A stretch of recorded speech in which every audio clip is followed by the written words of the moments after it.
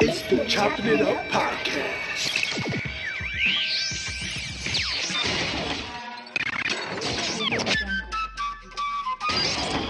Black, y'all, and I'm black, y'all, and I'm blacker than black, and I'm black, y'all, and I'm black, y'all, and I'm black, y'all, and I'm blacker than black, and I'm black, y'all. I'm blickety black, blacker than black, I'm blacker than black, yo, because I'm black and I'm back.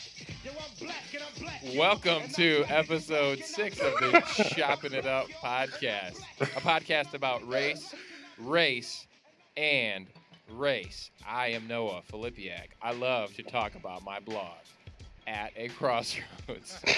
Oh, Lord. Blog. Everyone here loves to read my blog, and you should read it too, Tyler. There you go. No, thank you.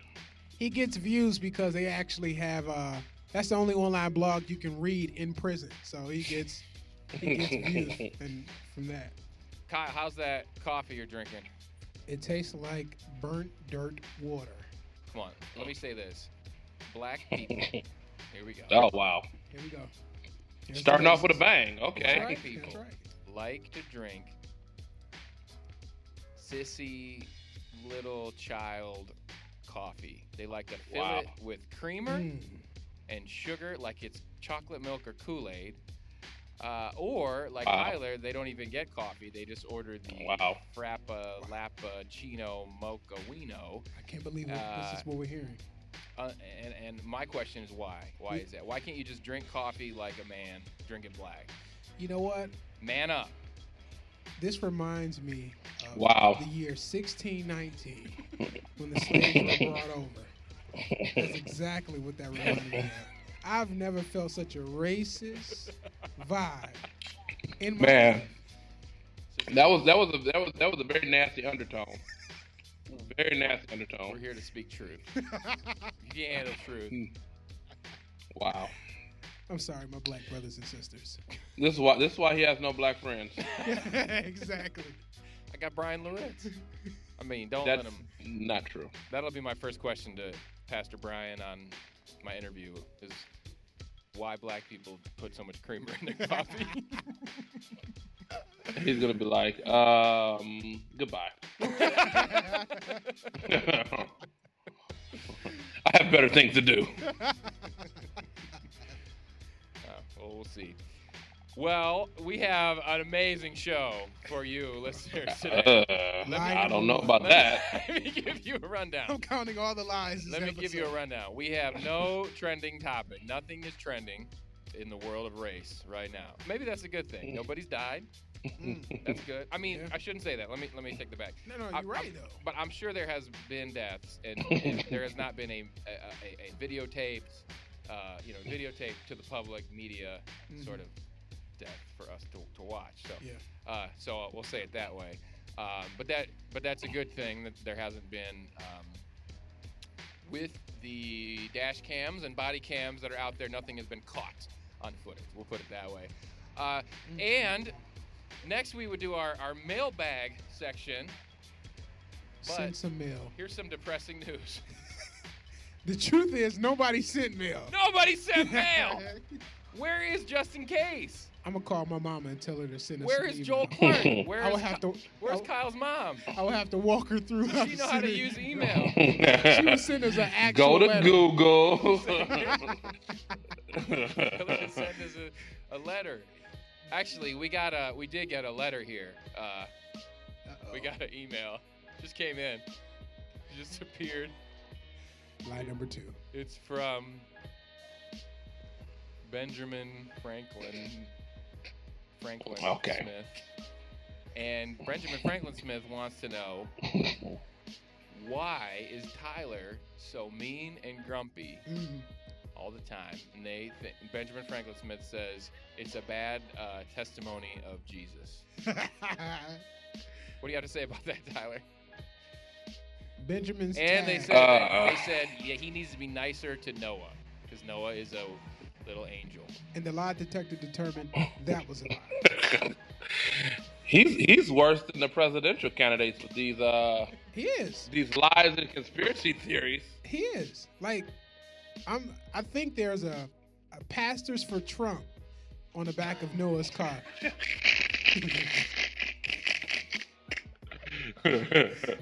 Hey, if you I don't- figured if as you- much. If you don't like my country, you can get out. Let's make America great. If you don't like my country, Tyler, you can get out. Let's make America white again. Get out of my country. Which We'll see. I don't know where to go. Right. Oh, Well, man. then stand up during the anthem and keep your mouth shut. I usually don't pay attention. So, Those slaves that you freed don't get hung by midnight. please scratch that from the record. We are referring to some previous episodes we have done about the Colin Kaepernick kneeling during the anthem, which does bring us to our one scheduled segment we have today, which is our topic of the day. And it is what we're going to talk about right now. By the way, if you want to email us, you can do that. We would encourage that. At the Chopping It Up Podcast at gmail.com.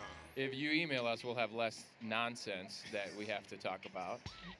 So our topic of the day, and then we'll see if Black Superman still wants to talk to us, or if he's ditched us like all of our emailers. I think he's mad at you, bro. Well, he's mad at Tyler. I know that. He loves Tyler. He's No. not mad at Tyler. Oh, He's just mad wait. at you.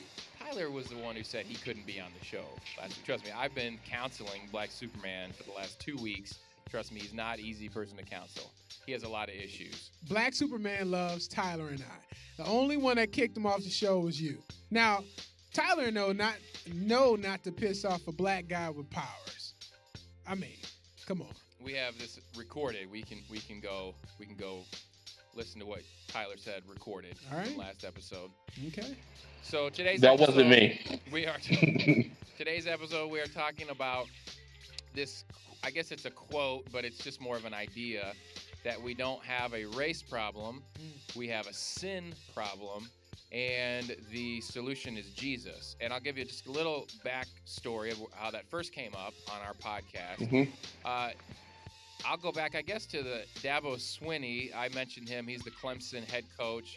This was the week of Colin Kaepernick's first time kneeling, and someone had asked Coach Dabo if what he thought of this, and he's sounds like, according to his comments, outspoken Christian, and he was talking about the gospel and about sin, and then he made some other comments about how I'm paraphrasing here, but about how protesting actually causes race problems. It doesn't solve anything. Oh, okay. And he did say that if someone doesn't like our country, they should leave.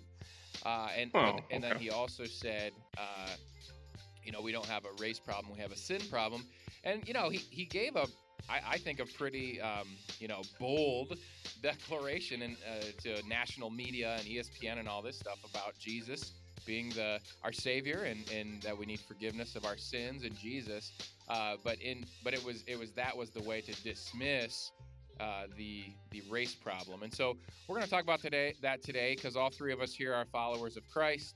We're all in full-time ministry. Except for you. Right. We're praying for Tyler still. So if listeners, if you could, we're going to have a prayer vigil actually coming up on October 28th for Tyler. It's a prayer and fasting day that he'll finally accept the Lord. Finally believe that Jesus was a white man. Tyler was on the Pastors of Detroit reality show recently. If you Live. listen to that. This man. Preachers Wow. of Detroit. Preachers The of Reformed Detroit. edition. Reformed preachers of Detroit. Tyler and Mike Hanafy in a reality show together. Oh. So let's talk about this quote, because it's come in some emails, and oftentimes you do hear this in especially, I would say, white evangelical circles. Being a white That's person, the only people that says that. Correct. Those are the only people that say that. That's right. being a white person, I did bring a book with me that I'm going to read from. Of course. We like to Oh, read. Lord. There we go. So I'll get to that in a second. But Tyler, Boring. Boring. Oh, I have my little book and I have proof. why don't you start there, Pastor St. Clair? I hate that when people say that. Stop drinking beer. Actually, it's Schlitz malt liquor. I hate when people say that. It's funny that the same people who say personal responsibility, I think they use that as a phrase to kind of skate personal responsibility. Personal responsibility needs to be in the black community, and all these fathers need to do this, and black on black crime, but they refuse to own the systematic systems of racism and injustice and oppression, and just the sliding scale of crap that minorities have to deal with. And when you say, well, it's not, no, it's just a sin problem. It's a sin problem.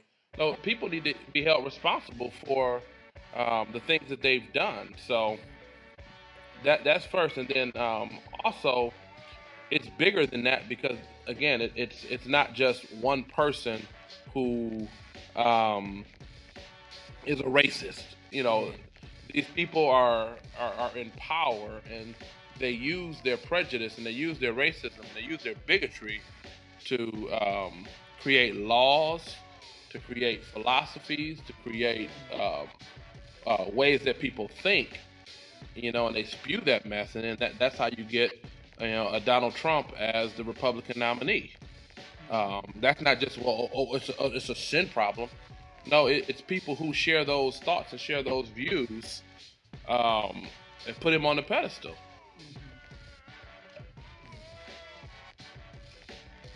And that was not an endorsement. And that was not an endorsement of Hillary Clinton either. So Right. let me get that out. Let me get that out the We're way. getting that out the way right now. And one thing to point out at the very beginning of this is that for Tyler and Kyle and myself, all three of us believe that everybody needs Jesus. Everybody needs the gospel, and that literally we could say Jesus is the answer to every problem in the world. I mean, he is the answer. The gospel is the answer. Jesus is the answer to every, the dad that abandoned the black dad in the ghetto that abandons his family. That guy does need Jesus, and so does the racist, white person, maybe the redneck, but also just the person that's apathetic to all this and just turns a blind eye to it all. That person needs Jesus as well. And that Jesus is a huge part. I think of John Perkins, right? He's a just awesome example of this. So if you're not familiar with John Perkins, he's in his 80s now. He's a black guy. You got to read anything you can find of his. His autobiography is Let Justice Roll Down. And he talks about he's in Mississippi doing civil rights peace marches back in the 60s with some youth, with teenagers, and he's like a church leader.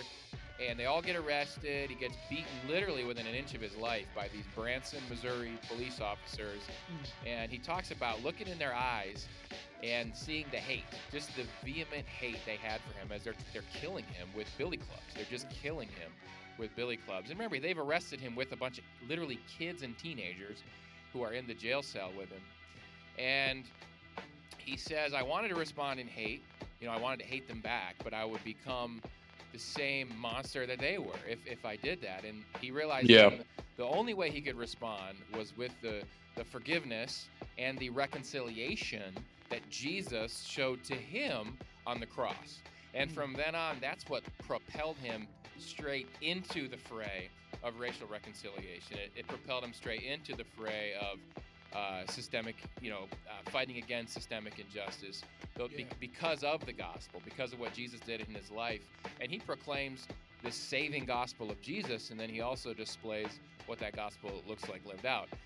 What we often see on the white side of things, and I think this is what, whether he meant to or not, Dabo Swinney was getting at, is the gospel, it becomes, in those contexts, it becomes, instead of with John Perkins, a jump into the fray, it becomes an excuse to ignore the fray altogether. That the fray doesn't exist, that I can tell you truth about Jesus and that you need him to forgive you of your sins, and we don't need to talk about all of the injustice you go through and even how I am in part of perpetuating that.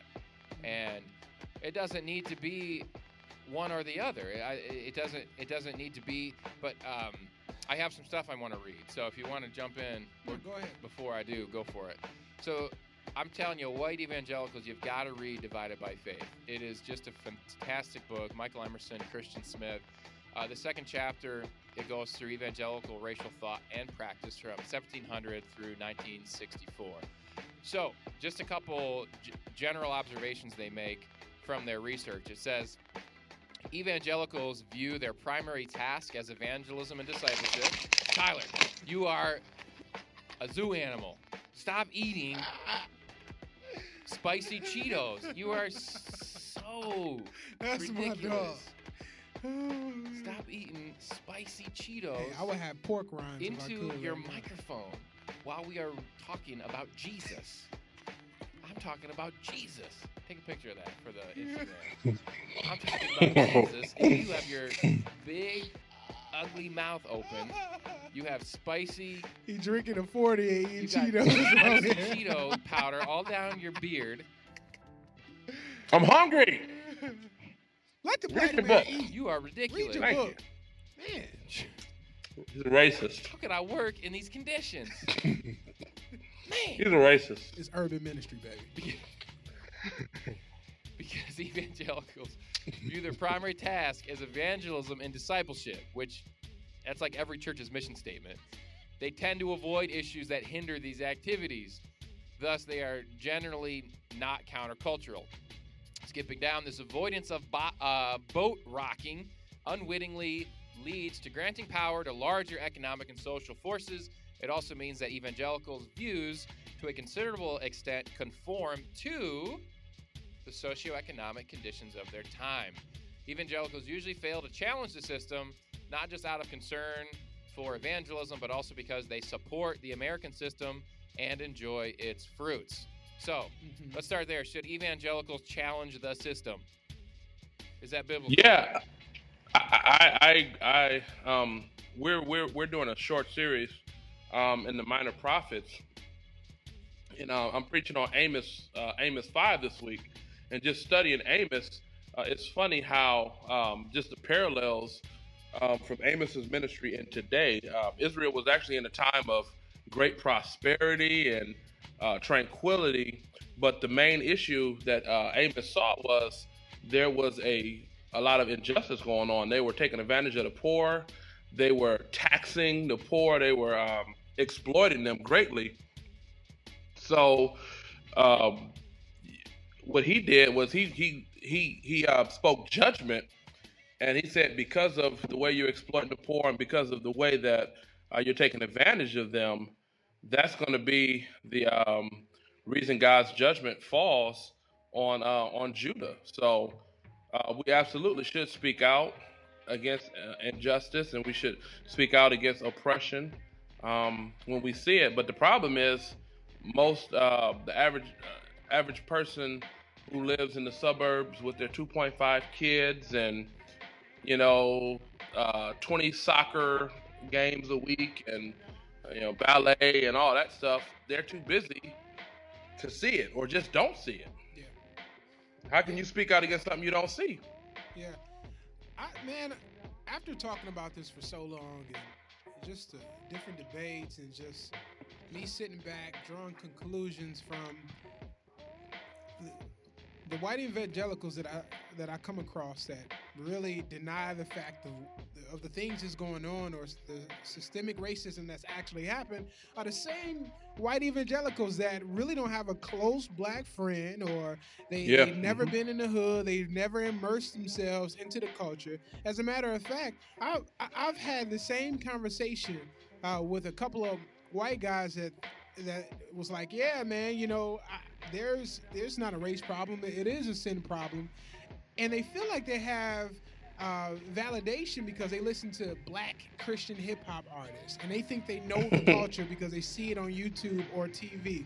But in fact, if you don't have a black friend that can tell you his perspective, or if you ever Mhm. been in the hood, if you serve in the hood, but you're not able to see that because the same white guys, man, they go to a predominantly white church in the suburbs, and the only Yeah. urban outreach they do is probably go to the hood to serve, but link up with another church once a year, probably for Thanksgiving. And you Mhm. think in order to understand what we go through, I know one thing at our church, um, Noah and Kurt, and even at Restore, you guys, Tyler, Mike, and don't Billy say Goat. it, don't say it, Billy. I almost said it, Billy Go. Listen, man. I like Cleat. Man, Cleet is my dude. But Yeah. but you guys speak about these issues in the setting of when we gather together as a congregation, and it's and you see that as people start to hear these things over the pulpit, then they have questions. And I've had people that come up to me like, "Yo, Kyle, what was your experience? Was this? Did you have to go through that?" And then at that moment of telling them, or if they heard another perspective from another black person, they're like, wow, I didn't know that was going on. Now I want to learn more about this. But you're going to stay in the same spot of this bias if you're not seeking to know the truth or to understand the truth that's just out here. So. I want to tell you about two. This is people that the research of Divided by Faith, but two prominent names. Well, kind of three. In evangelical history. One of them is Billy Graham, who's most recent. Tyler, have you ever heard of George Whitfield? If Yeah, not, I'm going to read about him a little bit. Yeah, he was a it's funny. I hear his name, and he was one of the greatest preachers Right. that ever walked the face of the earth. One of the greatest evangelical preachers, and he helped start the Great Awakening. And he also encouraged Georgia to get involved in the slave trade. Yeah, it's actually crazy So- the stuff that these researchers on his life have, in this book. So George Whitfield was back in the 1700s, and he is one of the founders of Methodism. So he founded, Methodist Church. the Methodist Church, and one of the founders of the evangelical movement. So the whole movement of evangelicalism. And yeah, he helped start the Great Awakening. It says in here, this is just on Wikipedia, it said he was probably the most famous religious figure of the 18th century. So, that says a lot.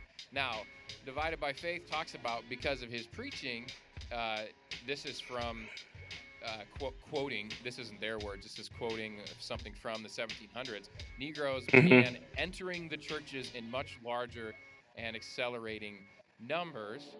And so he's preaching this message of equality in Christ and sharing salvation with the slaves. That falls in line with, we don't have a race problem, we have a sin problem, right? So he's preaching the gospel to slaves. He's preaching salvation to slaves, but he also was a supporter of slavery. It says that Whitfield was convinced that for the heathen African, quote, bondage was their best insurance for salvation. So slavery was so check this out. Slavery was his evangelism tool. That's what he just said. It's how blacks will get saved is through slavery. What is more? It goes on. There's a ton in here, but what Tyler was just getting at is that Whitfield, in 1741, he testified before Parliament in support of the introductory of slavery in Georgia. You got the guy who's the most famous evangelical, the most famous Christian of the century, and he gets slaves instituted into the state of Georgia. He had an orphanage there. Part of his argument was that the orphanage would not survive without the benefit of slaves. Lord And have mercy. Also, he said the unsaved would become saved with slavery, and we have to. Jonathan Edwards was another one during that time period. Many people quote him, also owned slaves and was a part of the Great Awakening. I'll read this last quote generally about evangelicalism. It says, efforts to evangelize, we have seen, led Christians to support the wider racialized status quo. To challenge the very foundations of the larger system was simply not part of their worldview. They tried to get Nat Turner to preach the word, and you see how that ended up. There's that. There's that. I mean, it's funny you actually read these quotes, because one of the things that we're going to bring up was, like, just because my white brothers and sisters that you have Jesus, the masters who owned us also called themselves Christians. But they did not see that oppressing black people in slavery was actual sin. And we have modern day slavery that we try to talk about. If you don't know what modern day slavery, what I'm referring to, you need to read The New Jim Crow by Michelle Alexander, so you can just have a glimpse of these systems that's just keeping us oppressed. And it's just there's different forms of prejudice that's in America. I mean, Yeah. Be true with yourself. I want you guys I want each and every white listener to ask themselves this question. You're at a red light. It's 9 p.m. You see a black guy about to cross the street. He got to pass your car. At that moment, do you ask yourself, should I lock my doors? Or are you watching them more closely? Okay? Now, you're at a red light. You see a white guy. He got to pass your car. What are you thinking at that moment? Be true with yourself. You're thinking, oh, okay. And you're back looking on your phone. I guarantee you, most of you know what I'm talking about. Don't text and drive. And that same thought is what I mean. The country has painted us to be criminals, that we need to be tamed as animals. Yeah. And that's the same way they looked at us as slaves, modern day slaves.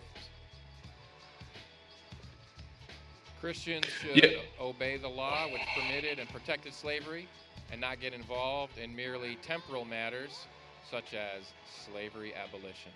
Sorry to jump in, Tyler. Go ahead. No, who said that? Who said that? This is just based on the research. This would have been mid 1800s. There's Okay. there's this. This is on page 35 of the book. There's literally a poster. This is reprinted. A poster, why Christians should support slavery, and there's biblical reasons. Abraham, Canaan, the Ten Commandments, slavery, all these things. This is literally a poster that was going around churches in the middle of the 1800s. There was charitable and evangelistic reasons they should support slavery, social reasons they should support slavery, political reasons. So, how about that? Yeah, it's sad that we even still have these conversations. When you look at a church and a church system and a seminary system that was Right. literally built on segregation, built on systematic and institutional racism of literally not allowing blacks to come in and worship. So it's you can't say it's not a race problem, it's a sin problem. No, it's a problem that we're still even having this conversation. Right. And we can't move forward because we won't address the elephant in the room. We can't address the fact that these people that you say, that have sin in their heart, these people are in positions of authority. These positions are These people are pastoring churches. These people are law enforcement. These people are in the justice system. These same people that have this sin, they are using it to do a lot of damage to minorities. Mm-hmm. Yeah. And what I don't understand, I don't know how you can read Divided by Faith and then not feel as a Christian. And John Perkins would make the point that this is true on the black side as well.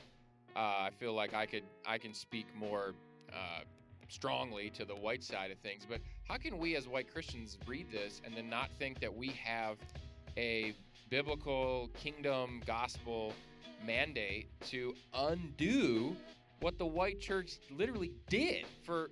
I mean, what we created was the segregated church. We created black seminaries and black churches because we wouldn't allow them in our churches. Literally, we wouldn't allow. And it even says in here that white Christians saw the separation as positive and part of God's design. Once black Christians starting their own, seminaries and churches. This is in the 1900s. Yeah. Yeah. How do we feel like I had a Christian guy say this to me? Nothing that happened in the past is his responsibility. He doesn't. There's no. I mean, how do we not think that our act of these sins? It's funny because the quote is, "It's not a race issue; it's a sin issue." Yeah, and this is a sin. Like, these are sins. And so here's an example. This is a modern example. And we had a friend of ours, Pastor Derek Knox. He's a black guy, and their church planter. Their church shares a building with ours. He preaches quite frequently at Crossroads, and he did a sermon. We had him preach in July after the Alton Sterling and Philando Castile shootings, and he talked about what it's like to be a black man in America, and talked about some of the things we talked about on similar experiences that Tyler, you've talked about, and Kyle, you've talked about. And it was an excellent sermon. And the point of his sermon was, we can't expect the world to do things the church is not willing to do.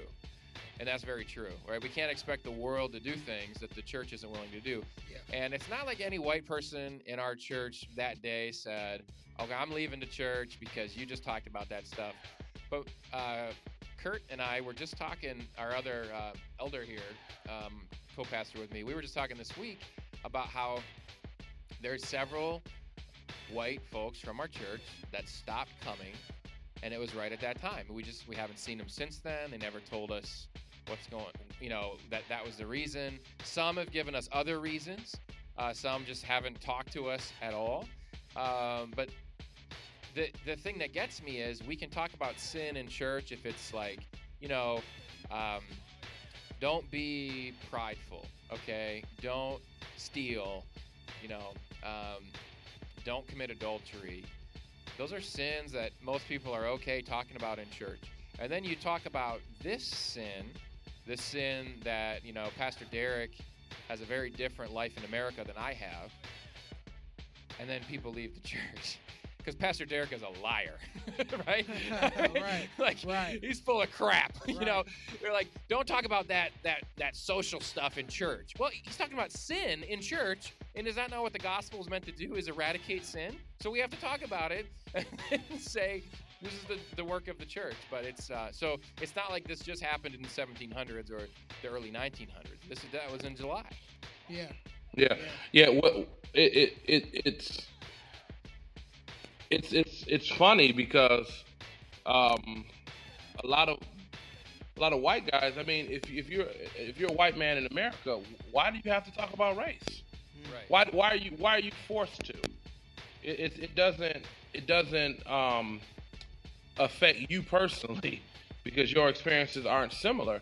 So it's easy for you to shut down and just say it don't happen. It didn't happen that way.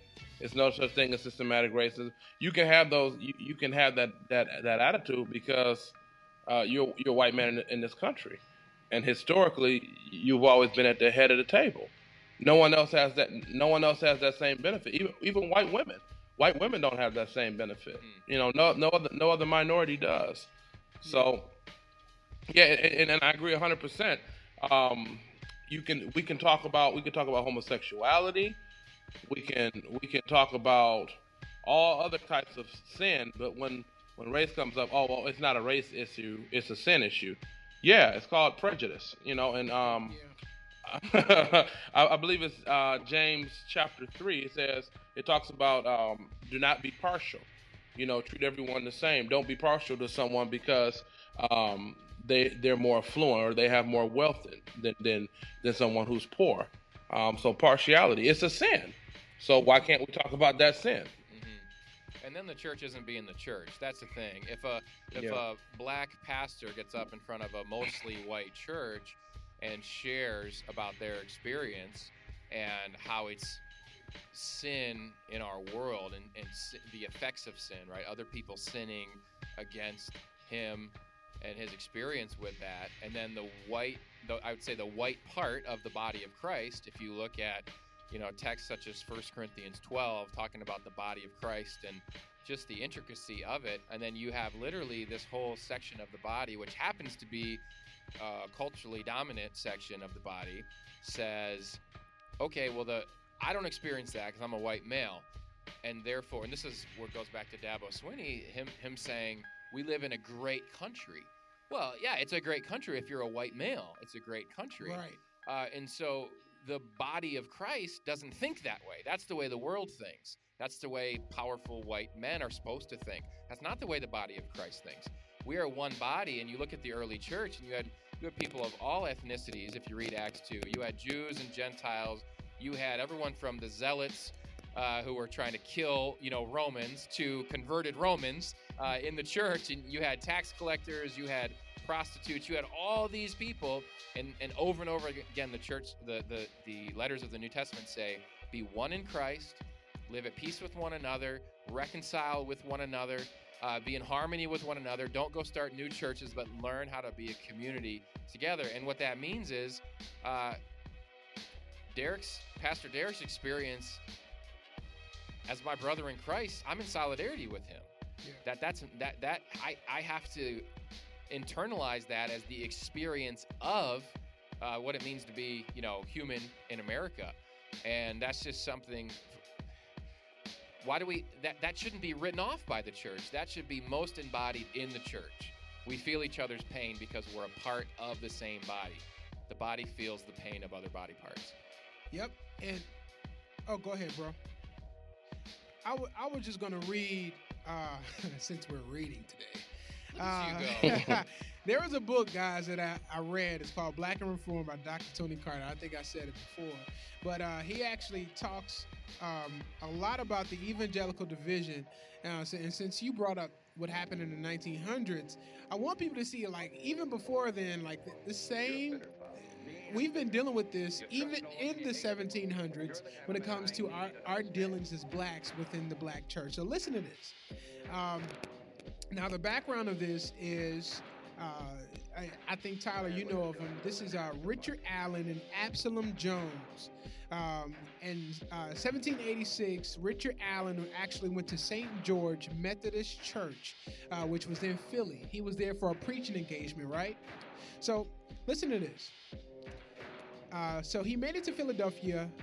He made Philadelphia his home. A year later, St. George had just finished a remodeling project in which a balcony had been constructed, whereas the seating prior to the construction of the gallery had not been segregated. The gallery allowed for a shift in the seating.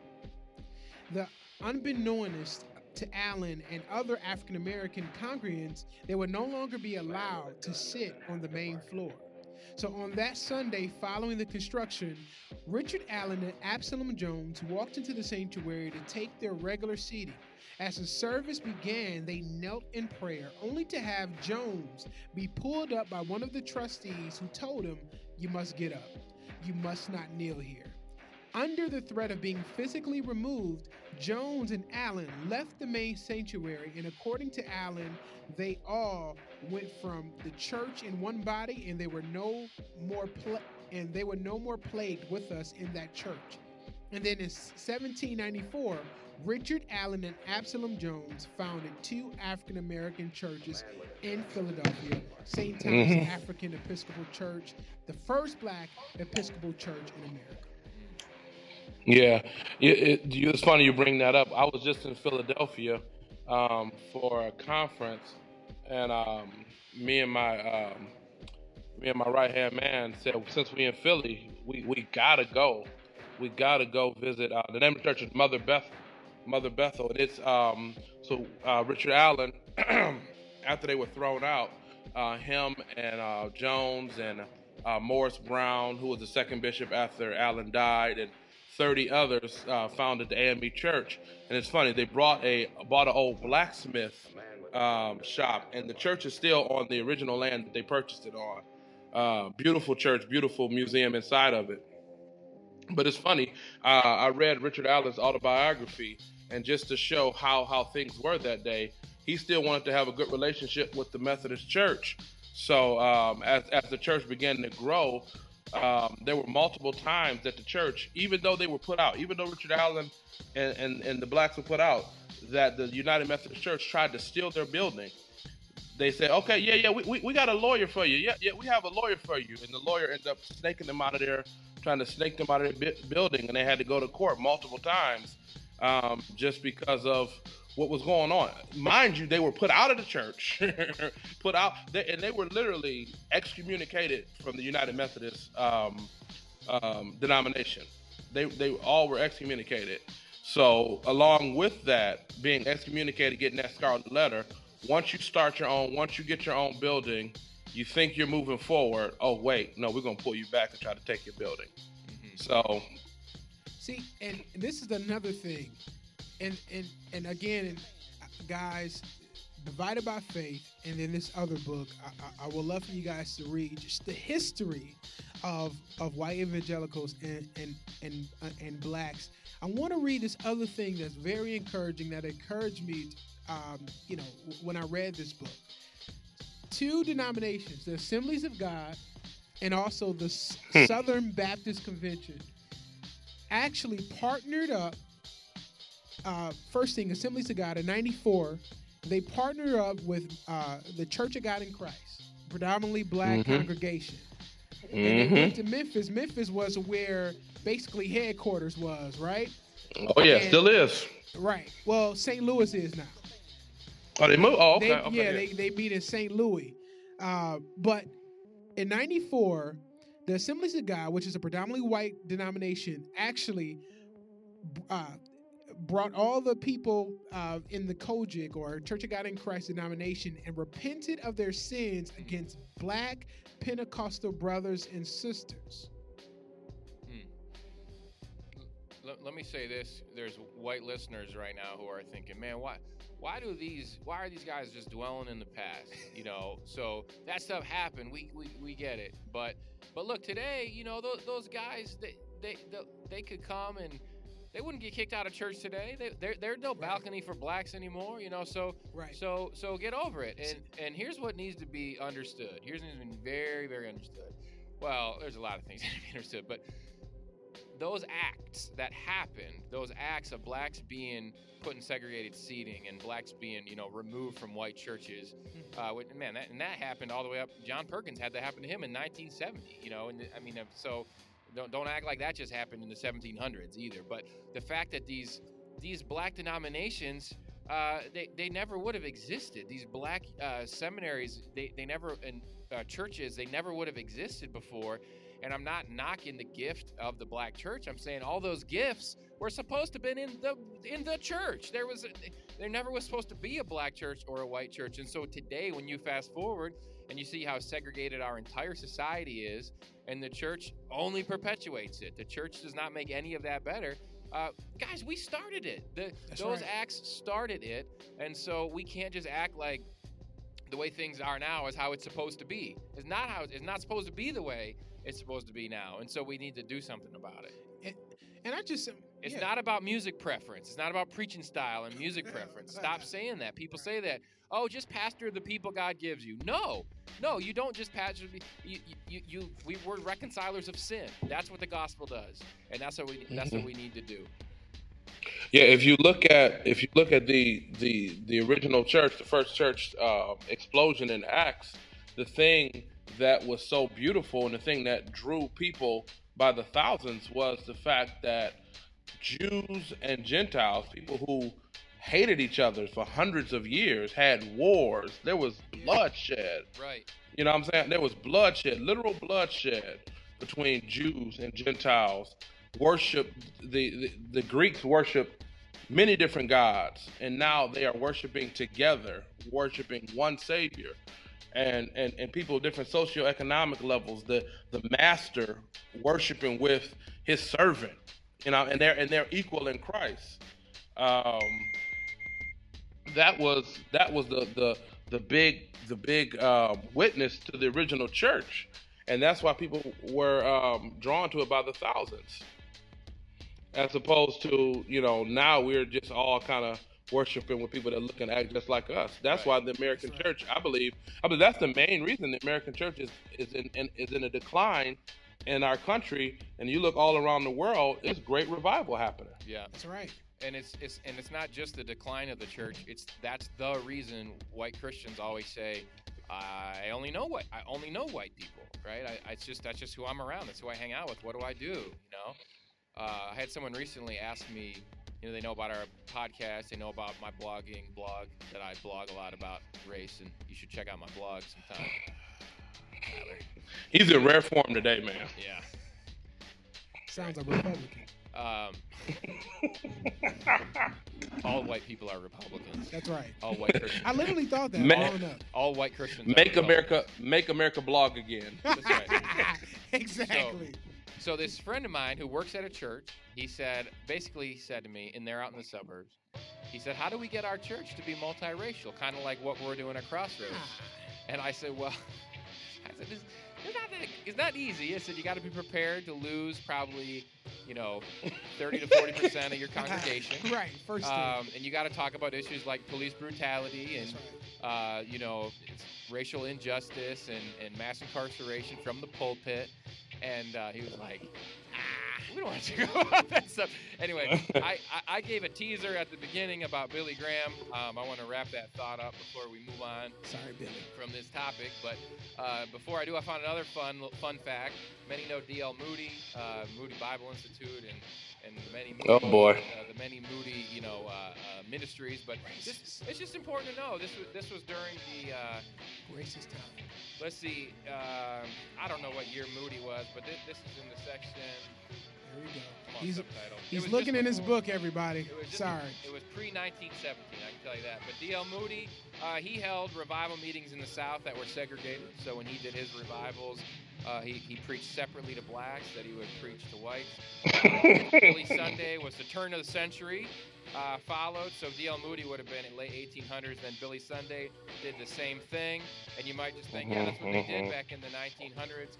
And the point of the book is this is always how evangelicals have responded to this. They've always responded with evangelism is all that matters. And then nothing else matters. And so Billy Graham did his rallies in the South, and most everyone knows Billy Graham. My dad, in his 20s, came to know Christ, accepted the gospel by turning Billy Graham on the TV and accepting Christ. I mean, that's pretty amazing. Wow. Right? But at the Yeah. exact same time, because Too bad again, it wasn't Jesse Jackson. this is back to the question that we don't have a sin problem, or we don't have a race problem, we have a sin problem, we need Jesus. Well, my dad accepted Jesus in a very real transformative way, and I'm here as a believer because of that, because of God working in Billy Graham in that way. Meanwhile, Billy Graham is holding segregated rallies when he goes to the South, and his literally quote, he says, we follow the existing social customs in whatever part of the country we minister. As far as Lord have mercy. As far as I've been able to find in my study of the Bible, it has nothing to say about segregation or non-segregation. I came to Jackson to preach only the Bible and not to enter into local issues. This should break our heart. This should break our heart. And we need to understand this is how we got to where we are. This is our trajectory. Now later, I don't know, 10 years later, whatever it was, years later, Billy Graham repented of that, which is very cool. And the book talks about that on record. We love you, Billy. We love you, Billy. But To take it a step forward, to take it a step further than that, I can't remember what year it was, but when King was on his way to Birmingham, Alabama, 9 white clergymen basically said, "Nah, we good. Nah, we good. We don't want you here." And Billy Graham actually spoke openly, discouraging Dr. King to go there and to do a protest. And we know, of course, Dr. King was arrested, and he wrote his now famous another must-read Letters from a Birmingham Jail. But Billy Graham had a chance. Billy Graham had a crystal clear opportunity to stand on the truth of Scripture, Yeah. that there's neither Jew nor Greek, male nor female, bond nor free, but we're one in Christ. He had a clear opportunity to do that and to show how everything always, it always comes back to this. John MacArthur. I used to love John MacArthur.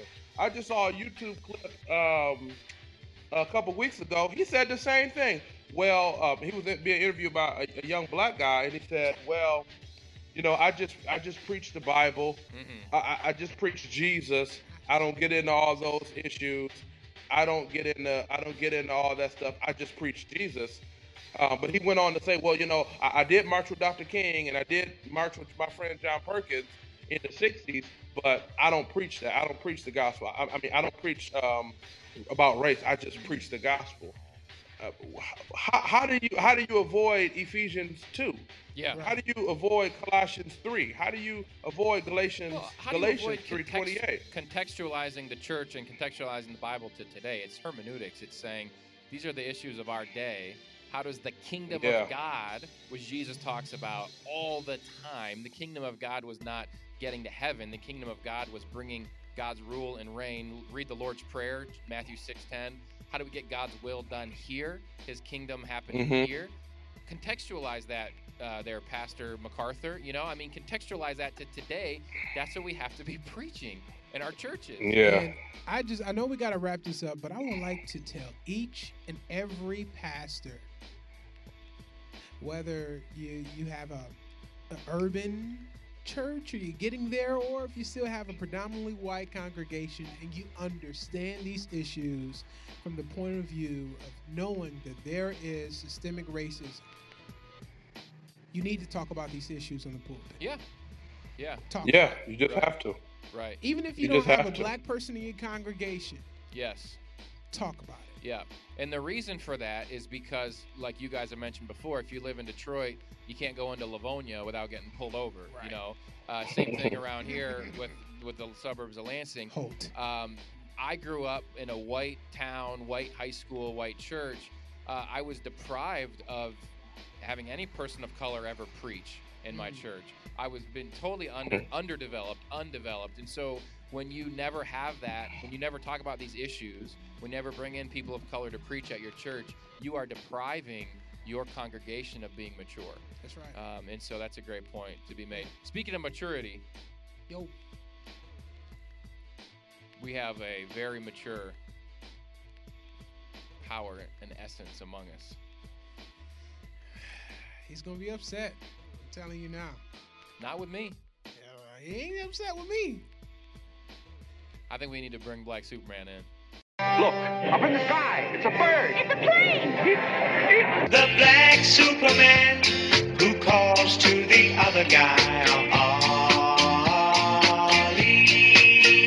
Ollie, catch me if you can. Well.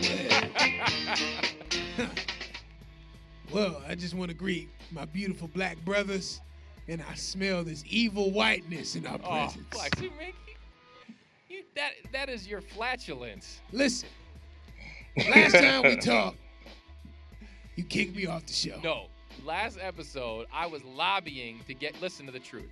This is recorded. This is not a media. No. This is not a media embellishment. It was before that. You told Kyle to mute. Now, We've been over this. understand Do the you have one afterward. memory loss from all the alcohol consumption. Listen, Yes. Damage your brain cells. listen. Afterward, you asked everybody, hey, you know, should we bring on Black Superman? I understand Tyler. He got kids. He's starting Hey, a new church. I can understand. I brought you an extra roll of toilet paper when you were in the stall. Listen. You had none left. And you know I what? gotta count for something. And you know what? I stole the toilet paper after. I used it and took some home. Listen, That's exactly what I did. do you still ketchup from McDonald's, the little packets and straws? I steal employees from McDonald's so they can make it at my lair. Wow. This is what happened last episode. I was prepping to bring you in. I was doing the little dance I do when your intro music's about ready to come on. And Tyler That's said a very no. pathetic dance, too. Yeah. Very pathetic. Very pathetic dance. Tyler That's said, right. no, we need to talk about Luke Cage instead of Black Superman. Luke Cage. Luke Cage is Listen. what we talked about, and that's who bumped you. Was Listen. Luke Cage. Listen. The white man made me do it. And The Tyler white said man made Luke me do it. Cage would kick your A word. Luke Cage is a story about me. A little white kid. Yeah. He saw that bullets was flying off of me. I owed the drug dealer some money. He shot me, bullets flew off. This white little kid made a comic called Luke Cage. Luke Cage. It's supposed to be Black Superman. Now, listen, I don't know about you, but you know, I stole Netflix subscription from somebody and I've been watching it.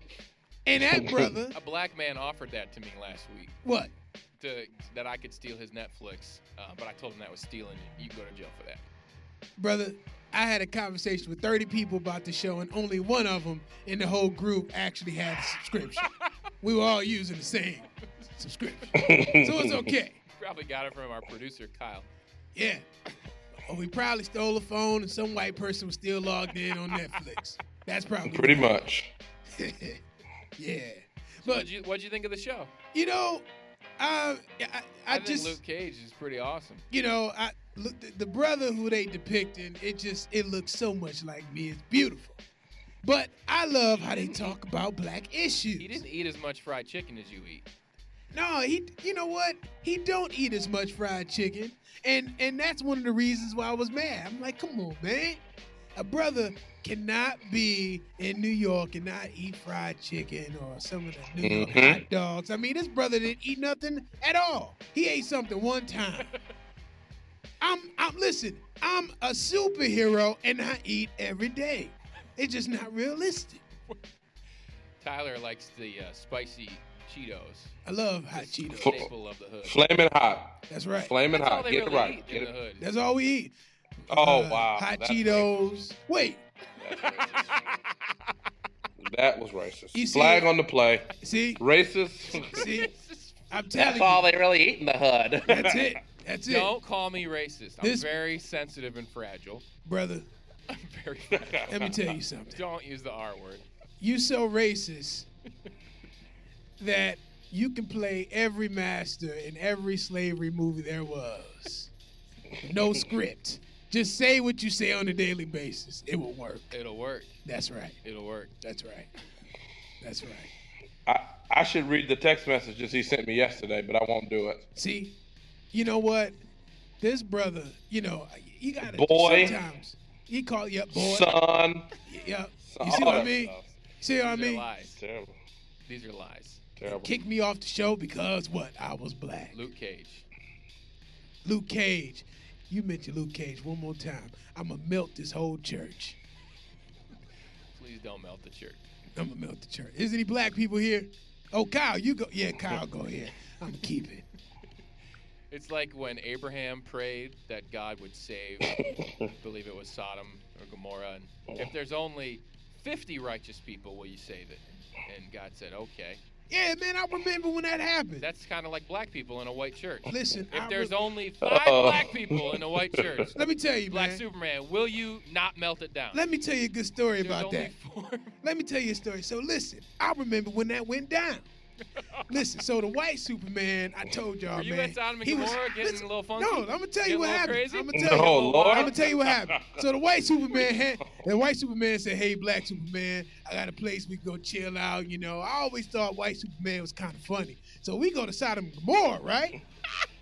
And I said, "Hey, man, I don't see no honeys around here." He said, "Yeah, you know, this, you know, I tried to tell you before." I said, "No, man, I got to get out of here, right?"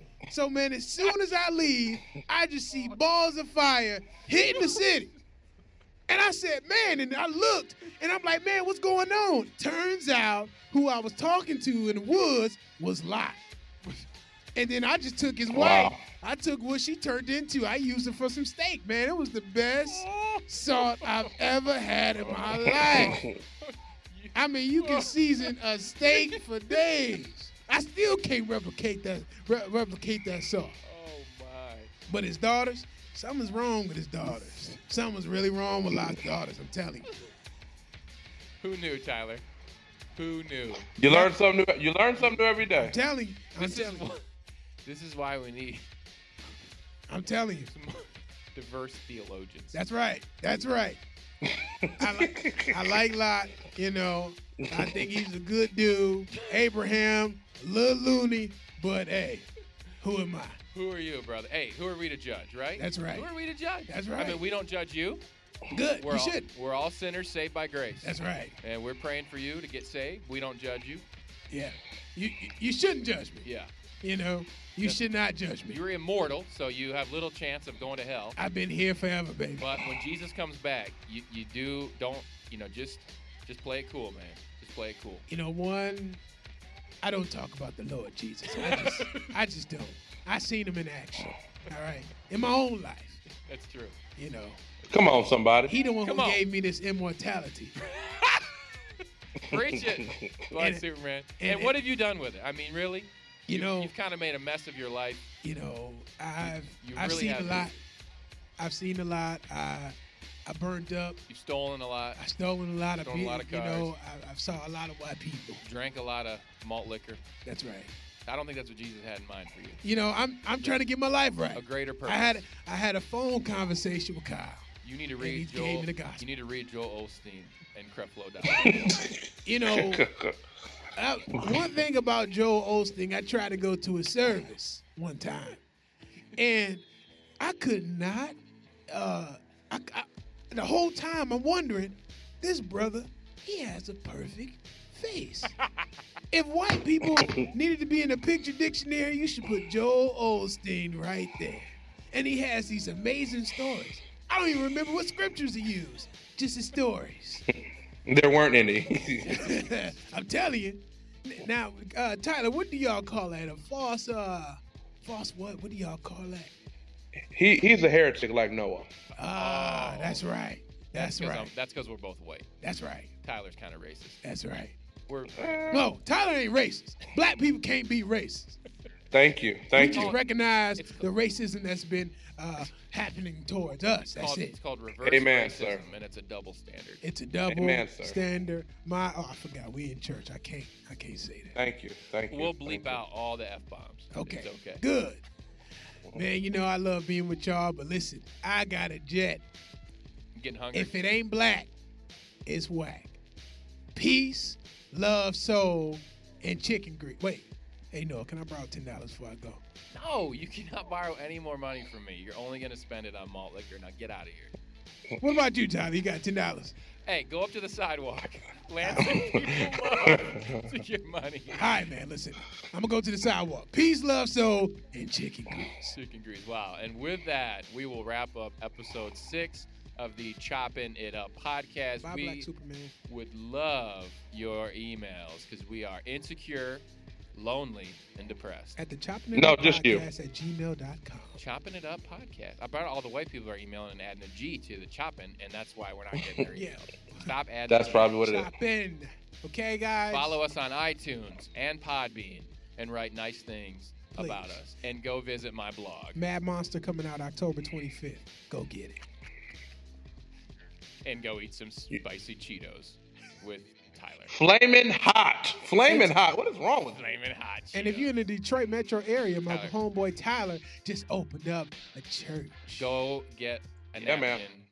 Go get a napkin and then get a baby wipe and wipe off all that neon red from your nasty beard. I'm out. Wow.